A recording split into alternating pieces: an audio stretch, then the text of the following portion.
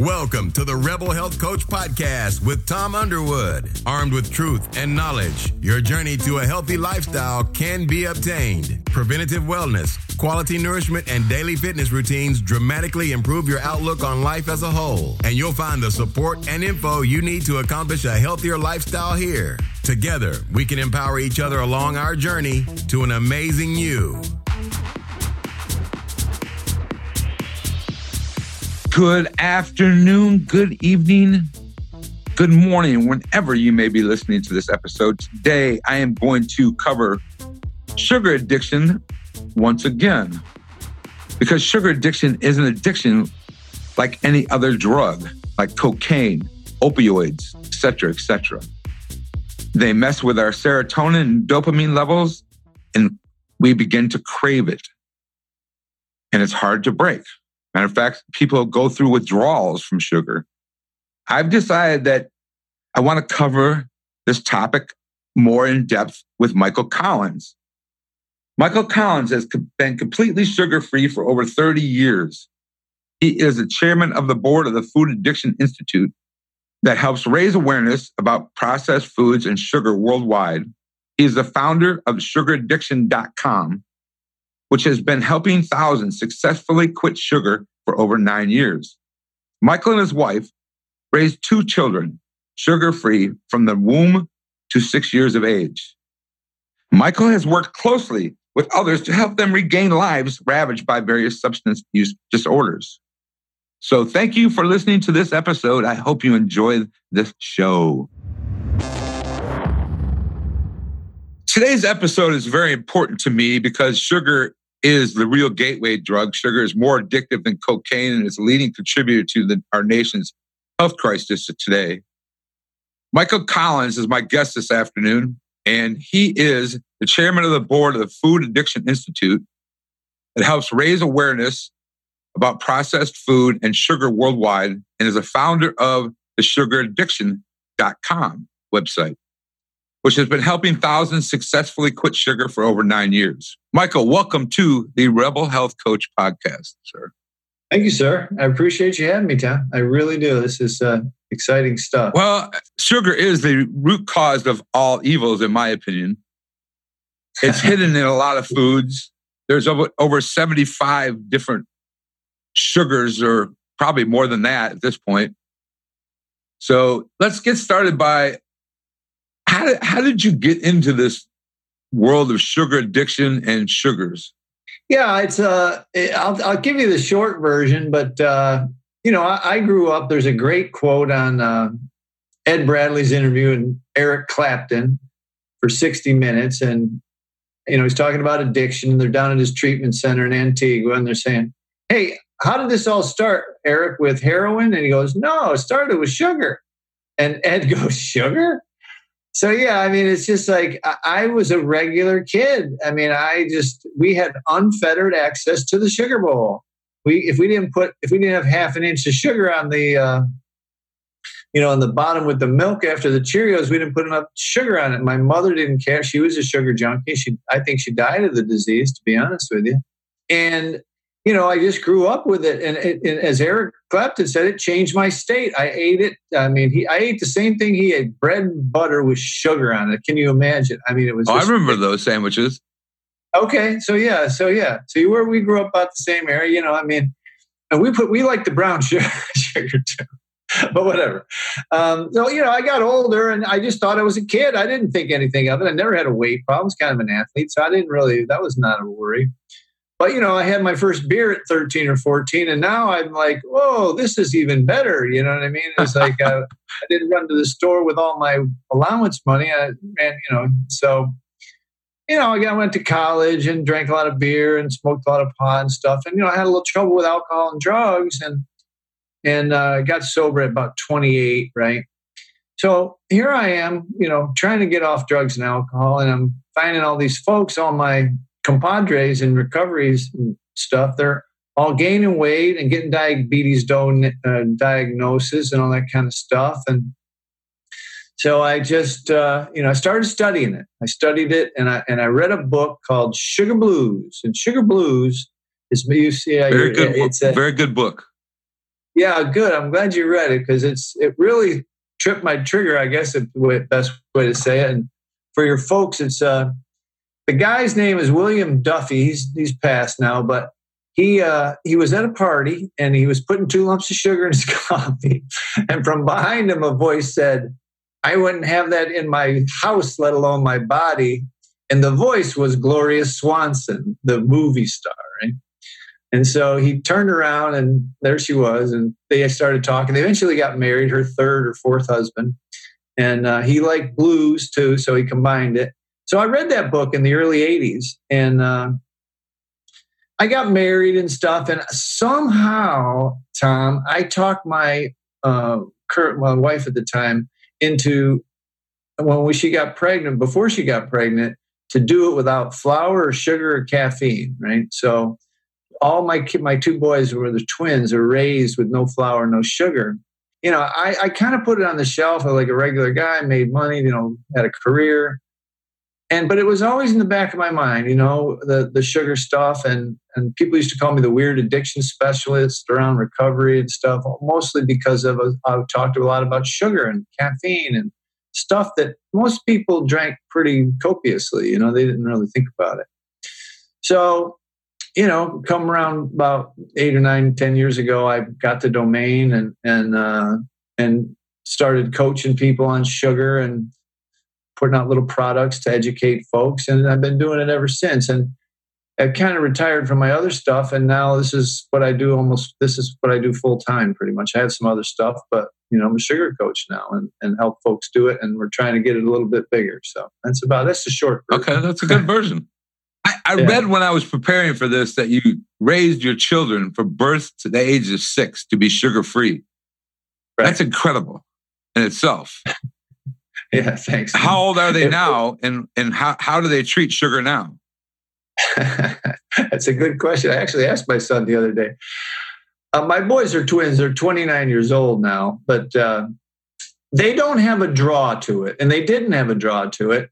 And much to the chagrin of the parents, the school educators, literally the relatives, they did not feel deprived, and it didn't skew their world. They never had problems with alcohol or drugs. You know, Tom, all the science is coming out now. We didn't quite know it back then, but about 5 years back, the science really accelerated. And I just believe that the boys' dopamine and serotonin receptors were not as inundated as mine were as a kid. You know, this blasted with this product that manually pushes the serotonin, the dopamine mostly, but even serotonin. And so I think they grew up pretty normal. I mean, they never really, they were never really attracted to sugar. They never. They can take it or leave it now. They have a little bit. It's not an issue for them, you know? Right. Yeah. Yeah. Well, a lot of functional studies have been coming out lately about the brain diagnostics and how the brain reacts to the exact same way sugar and cocaine reacts to the brain.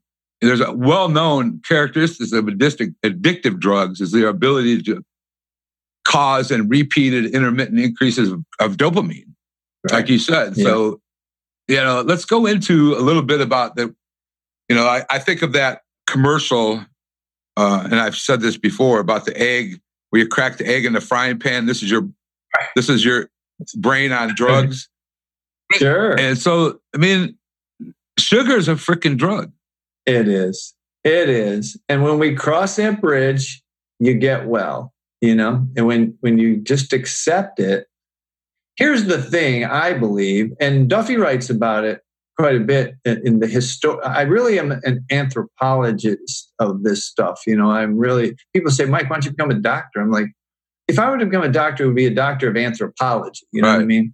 Because I want to know, how do we get ourselves in this mess? You know, 30, 40 years ago, the high fructose corn syrup really threw us for a real loop. But you know, the bottom line is that when you understand, just because it's sweet, just because it got enculturated over hundreds, maybe 1,000 years, does not mean it's not a drug. You know, right. It's still a drug, and it's low dose, and dose dependency is does its damage over time, right? And it does still affect your brain. It affects your emotions. It affects your feelings. It's literally an anesthetic. They use it to anesthetize babies before circumcision. It's an actual product called Sweet Ease, and they don't use barbiturates or anything. They don't use pain relievers or opioids or anything. They use sugar, and they have that surgery with just a little bit of sugar, but that because it works, it does relieve pain. But we as adults don't feel that anymore. It's a great book that just came out, The Woman's Drug History and everything. It's like she says, we are now just staving off withdrawals. We're just getting back to normal with the sugar in our lives, And so when people cross the bridge that says in their mind they accept that it's a drug, then they change their relationship to it. So your point is well taken, very well taken. It's interesting because there's a lot of things out there on sugar, but I want to dive into detoxes because there's a lot of detoxes on the market. Yeah. And detoxing from drugs is not easy. So detoxing from sugar is going to be equally the same, in my opinion. So let's talk about some of the detoxes out there. Do they work? Are they worth exploring, or are some of them just bogus junk? That's a great question, my friend. I mean, look, in my mind, all of the detoxes are really sugar, flour, and caffeine withdrawals. In other words, the pain that you feel, even the keto flu that is pretty popular right now, the keto diet kind of thing. The keto flu, if you put the symptoms of each, sugar addiction withdrawals and sugar detox, next to the keto flu, they're identical. They're absolutely identical. And it truly is. I've worked with, like I said, thousands of people online and hundreds of people personally. And patterns develop, patterns of how, day one is, day two, day three. And what happens is always the same, There's anxiety, there's depression, there's lethargy, there's this feeling literally of impending doom. Because your dopamine now is not being pumped manually anymore. It is literally, they call it down-regulated. The receptors are down-regulated, and they're healing up. They're trying to come back online. And when you go through that, most people can't. They, like the woman said in the book, you can't live in withdrawals, and it takes a good solid 30 days physically, and then emotionally and mentally. Because you've worked and you've reached for this drug unconsciously to quell stress and anxiety and fear and worry and shame, unconsciously since you were a baby, it takes time to walk out of that. So the physical is real. It's not in your mind. And the emotional is even worse. I mean, not worse. I don't want to say worse because you can get through it. But it is a hard detox. It's a real hard detox. The other stuff where they do juices and stuff, look, Dr. Robert Lustig, who's probably the eminent researcher in this, has discovered that the fructose molecule is the offending molecule. Table sugar's half fructose, half glucose. And if you're down in juice fasts, all you're doing is blasting your liver with more fructose, and you're getting yourself in a worse situation. So, detoxes, like I said, I mean, they're all they are really, I believe, is flour, sugar, and caffeine withdrawals. Real. Okay. And anybody who's tried it and knows, anybody who's honest, right. It's what it is. So how does one detox from sugar? Slowly. Okay. And carefully. And basically, they've got to understand what's coming. And you mentioned that, I'm involved with the Food Addiction Institute. The founder, Phil, he's still alive. He said, this thing needs an inordinate amount of support. And what it means is that you've probably tried, and you've probably, as a healthy guy and a health coach and a health podcaster, you've probably brought this topic up, and people look at you like you're crazy. Like this is, everything in moderation, right? Right. some people biochemically cannot handle this drug in their system. It causes weight gain, diabetes, and all these kinds of things, right? And so they need to follow, like, they need to understand what's coming. They need to have a coach or a sponsor or a group of people who can walk them through, because they can't expect support at their family level or their work level. They just can't, because people haven't come that far. They're not experiencing the same thing the detoxer is experiencing. So what they end up doing is they end up going back, because detoxing and withdrawals are hard. And if you're isolated, it's just as easy to go with that tribe, the group that's still eating sugar, as it is to go with the tribe that's not. So you need to build yourself a tribe around you, a group around you, a support system around you.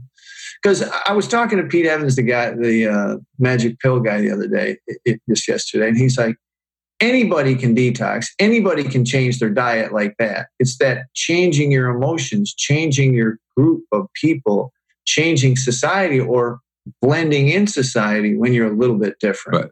And that's what people fear. They don't want to be a little different. That's the same way with alcohol, though. Correct. I mean, people are trying to stop alcohol. You almost have to change friends. Correct. I agree 100%. Yeah, absolutely. So, and, you don't have to eliminate your family. I didn't, certainly, I tell people if I didn't have any people that drank or ate sugar, I wouldn't have any friends or family. That's probably real true. So, I mean, it's not like they're eliminated forever, but it's just you have a new little tribe you hang with, kind of like your new workmates or your new, gym mate, the guys you go to the gym with or whatever. It's just a new little crowd you run with, and they are moving in the direction that you want to move in. Right? Okay. Yeah. Now, do you have a detox you recommend for getting off of sugar on your website? Yeah, I mean, we have a food plan. It's funny. It's a great question, but everybody always wants the food plan and what do I eat kind of thing, right? And I think that's necessary, and I think it's an important part of it. But in a lot of ways, you need to do the abstinence. You can taper down to some extent, but no matter how low you taper down, when you stop, if you have any habit at all, the withdrawals are going to be similar. Not as bad maybe, but they're going to be similar. So I just say, like, you gotta make time for it. You got to be able to rest. You got to be able to hydrate. You got to be able to do a little bit of exercise, and you're going to sleep a lot. So I don't, like I say, particularly have any magic detox. There's no magic pills. Like, I'm researching some amino acid stuff, but it doesn't treat my body well, and it's so volatile. It's like trying to dial in an SSRI, like trying to dial in a psychotropic of some kind. Everybody's so different. You can't just say, okay, take 2 aspirin and call me in the morning. Take 2 amino acid and it'll help everything. Some people, that affects badly. So it's really, here's the thing. I always like say to folks, if I told you not to eat broccoli for a month, you say, okay, no problem.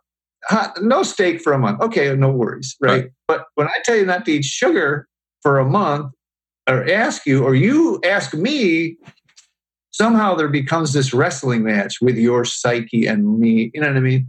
So that should be a clue enough that abstinence, I call it the gift of 90 days, Tom. I say, look, just do it for 90 days. And if the weight loss isn't there, if your skin isn't better, if you don't feel better, you don't get up in the morning better, you're not as anxious.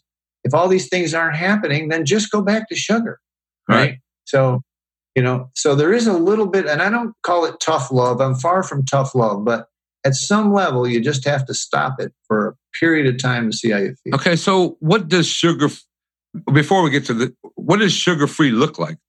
Sugar-free is the sad part for about a third of folks, Tom, and I don't tell people this till they get into the program a little bit. Some people can't handle flour with it, right? Okay. And I was working with an Olympic athlete, right?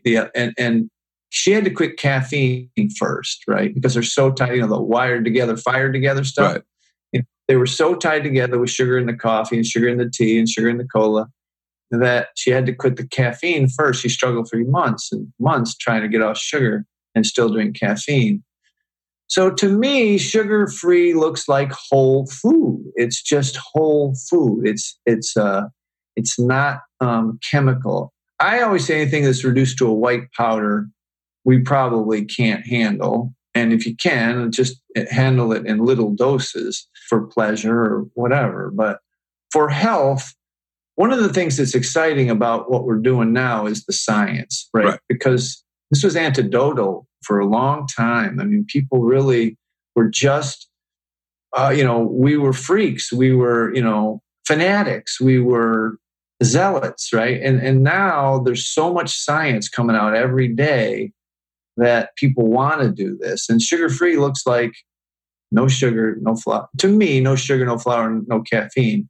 Some people can, about 10% of people can continue to drink caffeine, and some can do some flours, but some can't. Okay. So, I mean, keto flu is basically the lack of carbohydrates converted to sugars, correct?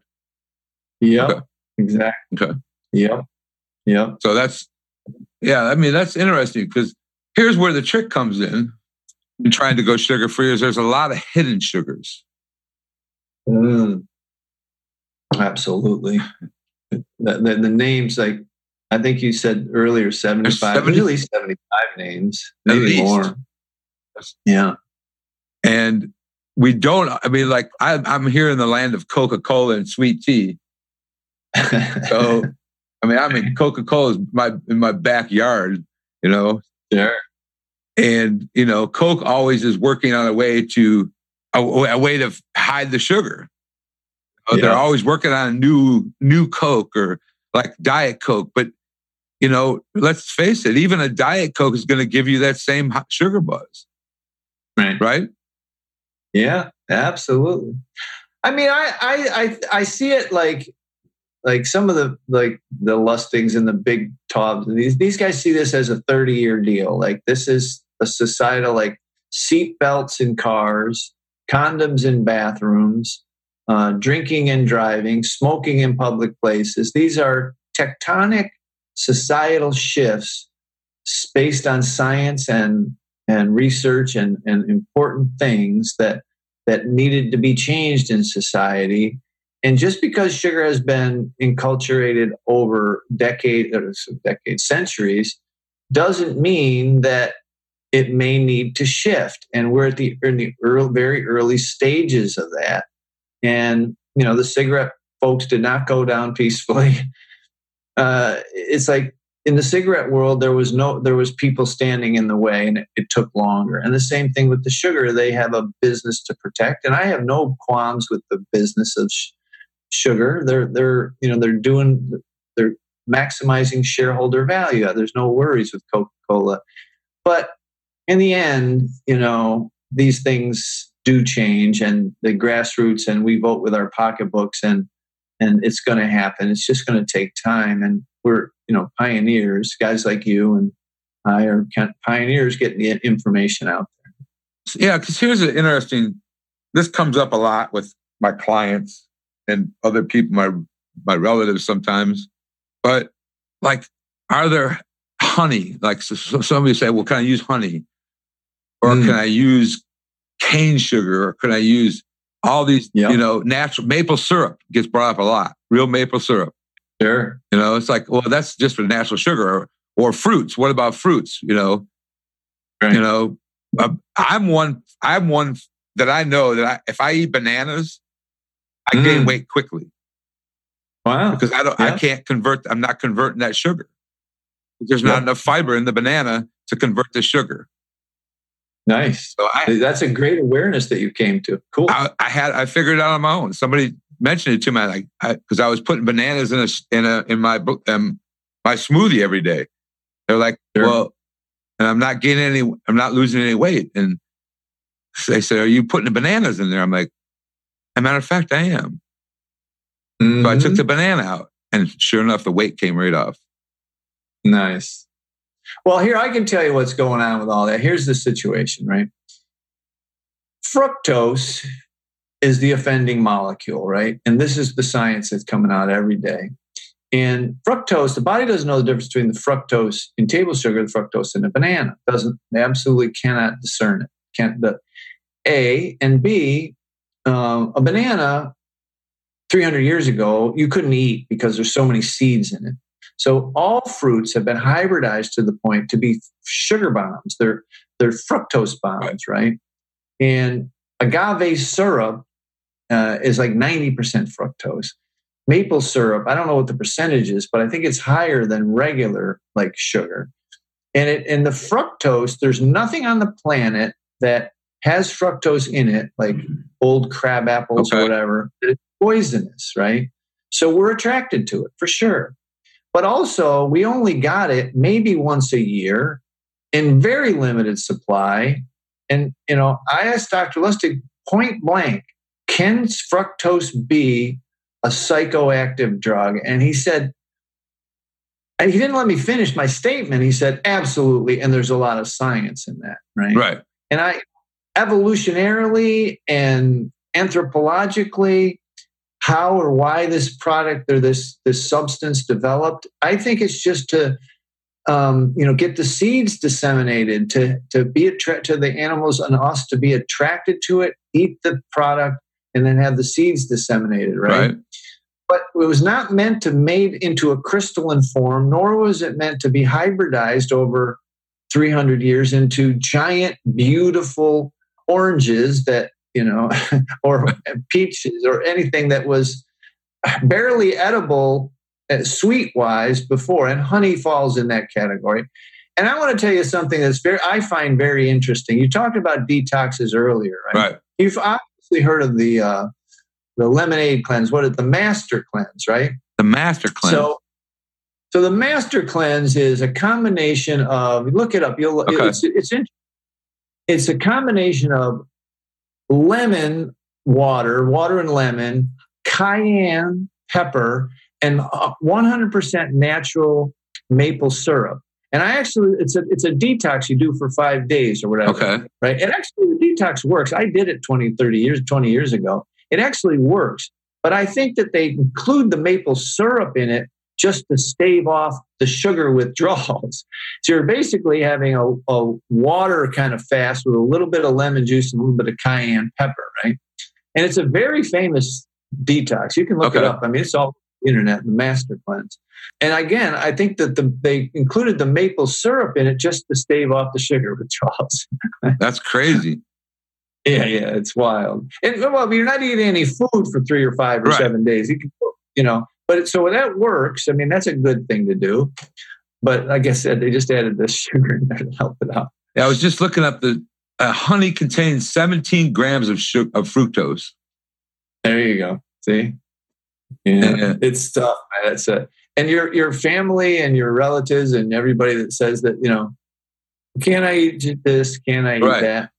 I just say, look, again, the steak thing, no steak, 90 days, no broccoli, 90 days, no fish, 90 days, whatever, choose one. Right. I don't. Those are easy. Yeah. Why wouldn't this be easy if they didn't have it? Right. If people didn't have an issue, right? Because of the psychoactive nature, that's why it's not easy, right? Because it does affect your dopamine. It does affect your serotonin, We all love dopamine and serotonin. We do. We love our dopamine. We really love our dopamine. Everything gives us dopamine. Right. Sex, good new food, a sunset, everything. And when we abuse it, like cocaine or whatever, or sugar, it's like that downregulation. The people, that's, I think, going to be one of the new things that come out, like tar and nicotine or whatever. It's going to be, people are going to start to understand that, wow, this beat up my feel goods. I want my regular feel goods back. I want my natural feel goods. I don't want sugar feel goods. Right. They want it naturally. So what about like artificial sugars? Some of the ones that are on the market that are the artificial sweeteners. Yeah, I get that a lot too. Same thing. It's like, the body doesn't know the difference. And the sweet taste, moving away from the sweet taste is an important part of your recovery or your change process. Because it only leads you back to the real stuff. And God, I mean, some of that stuff, the science is just horrid, and that could be more dangerous than sugar itself. And like Gloria Swanson, I wouldn't want that stuff in my house, let alone on my body. Kind of thing. Definitely wouldn't give it to my children. And now for a little general housekeeping. If you are enjoying this episode, I'd greatly appreciate it if you would go to whatever app you are listening to this on and rate and review the show and share it with your friends. Thank you very much. Now, if you've been listening to my episodes for the last couple years, you'll know that I key on gut health quite frequently in my episodes because honestly, gut health is king. And pretty much all disease begins in the gut, as Hippocrates said back in 420 BC. So that's a reason I key on gut health quite frequently, because if you're trying to do something simple as just lose weight, your gut health is key. So I have been developing a gut health cheat sheet over the last few months for you to download. And you can obtain this gut health cheat sheet by texting the word gut health, 2 words, gut health, to 773-770-4377. Again, gut health to 773-770-4377. Thank you, and I hope you continue to enjoy this episode and make it a great day. And we touched base a little bit about withdrawing from sugar addiction. It's got to be the same as withdrawing from alcohol or withdrawing from drugs. You have to get sleepy. You must sleep a lot. You sleep a lot. If you're actually letting your body do what it wants to do. Right. And you're not pushing caffeine or whatever. So do you find a lot of people that are trying to withdraw from sugar, switching to caffeine? Oh, yeah. Yeah. Okay. Some people, like I said, have success. I know a doctor guy. He drinks his coffee all day, and he's no sugar though. But yeah, I wouldn't suggest that. I actually think it drives that addiction deeper and it'd be more difficult to get off. Okay. And so yeah, no, I wouldn't. When you talk about withdrawals, if you spend 5 minutes in my inbox and 5 minutes on my Facebook Messenger, you would see the pain out there of people trying to do this, that they've got diabetes, they're 200 and 300 pounds overweight, they're losing limbs, going blind, and they still can't get off the sugar. They say, I know I can need to, I know I have to, but they can't. So it's tied to a substance use disorder like you're describing, an alcohol or a drug, is so real that folks are, again, we're in the early stages of this kind of coming out, but it's very, very real. For some folks, for about a third of the population whose body doesn't tolerate it well. So let me ask you a question then. Yeah. So tell me what, in your opinion, what is you've been doing this a while. You've been sugar-free for over 30 years. Yeah. And your kids have been sugar-free. But if you go to Aunt Mary's birthday party, yeah, do you avoid the cake? Yeah. I don't, it doesn't, there's no draw at all anymore. Okay. All right. What about carbohydrates? It's white breads and white flours. I haven't had either of those in 30 years. Okay. Wow. Yeah. That's amazing. I don't know, really. I don't think of it as amazing. I just think of it as kind of I don't know. I just stuck to it and it seemed to work. So it works for me anyway. And I think folks are, if they would give it a shot, just give that gift of 90 days and give it to themselves and look in the mirror and jump on the scale and maybe even go to the doctor and get some tests. Right. They would see that the big thing now is the continuous glucose monitors, but you can do it very simply for a $10 monitor on Amazon. Just stick your finger right when you're about to eat the product, stick it again, wait an hour, stick it again, and then wait 2 hours and stick it in. So you get this little graph, Right. And you can watch your sugar, your body, how it's affected, right? And you'll change your. That's why I like some of the biohackers these days. They're getting the information from their own body to tell them what the doctor's been telling them for years. Yeah, Jimmy Moore from Living La Vida Low Carb. Yeah, has got one of those meters in his arm. Sure. It's like is it permanent? No, it's just like a patch, like a Fitbit will do it. They have some new stuff, but yeah, no, it's. I think it's only prescription now, but there's no prescription ones in Europe now, and it's coming. Okay.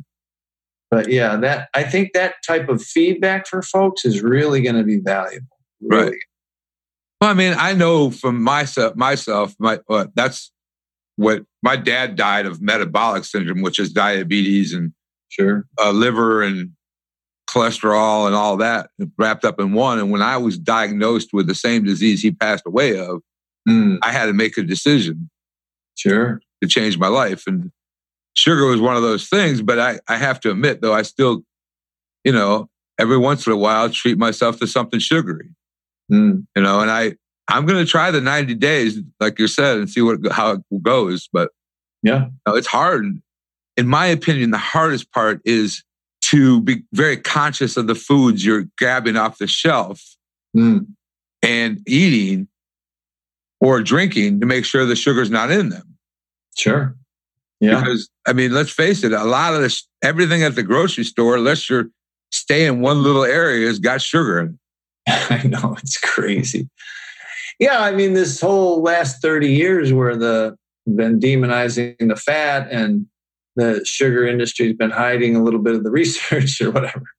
It's been a sideways turn, I think. We'll look back, it'll be a blip.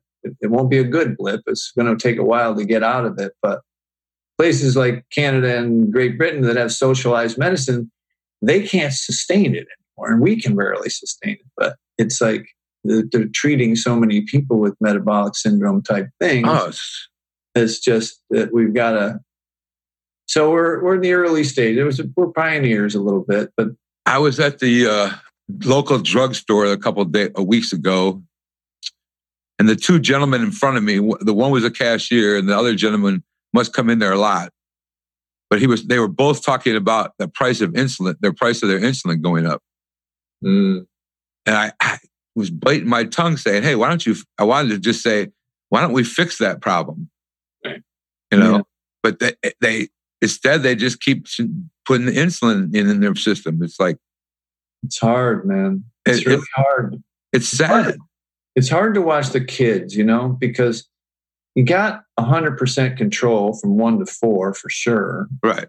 And you can set up a really good pattern in that period of time. And it's hard, get the kid 9, 10, 11 years old who's already had sugar most of his life, getting it away from another story, and even adults. But yeah, it's hard, to watch the children. Yeah. You think about it and, we go from one holiday to the next.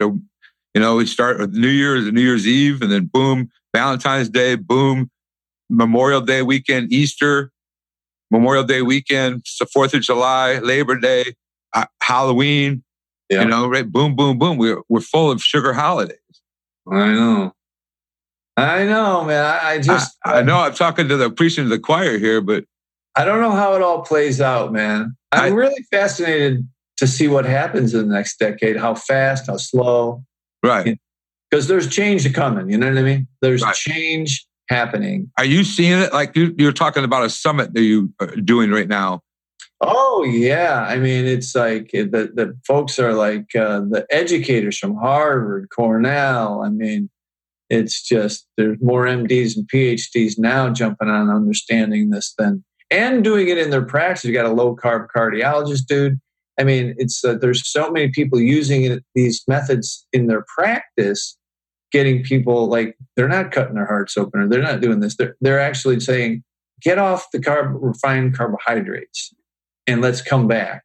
We have one bariatric surgeon who will not do the surgery until you understand the sugar addiction stuff because of the recidivism rate. It's like, I'm not going to cut their stomach open and they're going to go back to eating sugar stuff because that's about all their stomach can handle at that point. It's a small amount. And they usually, if they don't understand this part, then, it's not going to work.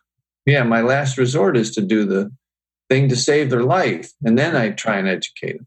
That's amazing in itself that he's standing up to that. A real advancement, I believe. Yeah. Real advancement. Where do you see it playing out with the big food companies, though? How do we, this is their mainstay. Yeah. One of the things, I think it's Nestle in Switzerland has an entire complex devoted to, moving their products to healthier stuff, right? Okay. And they understand this. The process is going to be slow. Again, I don't have any issue with those folks. They evolved with the rest of society, and I think they will evolve. I think they take a lesson, in my opinion, from the tobacco litigation. You remember this site? Oh, yeah. In newspapers. 7 guys standing up with their right arm up, swearing that nicotine was not addictive. You will not find the big sugar and the big food producers doing that. No. They are going to play this differently, and they are going to, walk out of this and move their product line to healthier stuff and invest in more healthy products. And they're doing it, slowly. And, but the grassroots always wins, I think. I think educating people up from the grassroots, that's guys like you and I do. It's a tough road, man, for you and I. It's a tough road for even the people that have these, or that are addicted to sugar. Yeah, no, it's hard. There's a lot of pain out there, Tom. I mean, there's a lot of people hurting. And the funny part is they don't know why, because the education's not out there. Right. The dive in cigarette consumption was so gigantic because, in essence, the litigation was $1 trillion advertising campaign, right? And so you're looking at like $1 trillion in media out there with all of the newspaper and television. And then the cigarette consumption is continued since that time period. You can graph it, gone down, right? Right. And I think that'll happen. I mean, there will be some litigation and that kind of stuff, but more publicity. And who knows what the tipping point will be. But we can't wait because people die fast. Right. You got to. This is a national epidemic.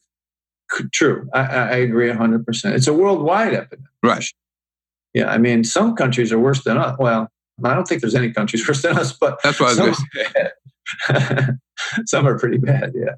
Well, some of them are getting worse because a lot of the countries didn't have fast food for a long time, exactly. And now all of a sudden McDonald's, Burger King, and Wendy's are all building places in Pakistan. Pakistan, yeah, yeah, no doubt for sure. So let me ask. We exported our bad stuff. Yeah, we did, and it's gonna change. I hope so. I don't think I'll see it. Well, maybe I will. I think it will. I think it'll go fast pretty quickly. At some point, I think something's going to happen. I don't know what it's going to be. Maybe litigation. Maybe I don't know. Look at cigarettes. With cigarettes, they ended up going up to almost $9-10 a pack. Right. Taxes. Yeah, that's already happening. There's about there's 4 or 5 cities in the United States. Definitely in Great Britain, they already have a sugar tax. They do? Okay. Yeah. So that's already happening. Why didn't New York put I don't know if New York succeeded, but did they succeed on putting a tax on soda? Yeah, Bloomberg did something. I can't remember. And he got a lot of grief for it. He got a lot of grief. Yeah. So let me ask you, before we close today. Yeah. Give me some thoughts on what you'd like to leave the listeners with today as far as your take on this and what you want to tell them, because this is something that there's a major problem. Yeah.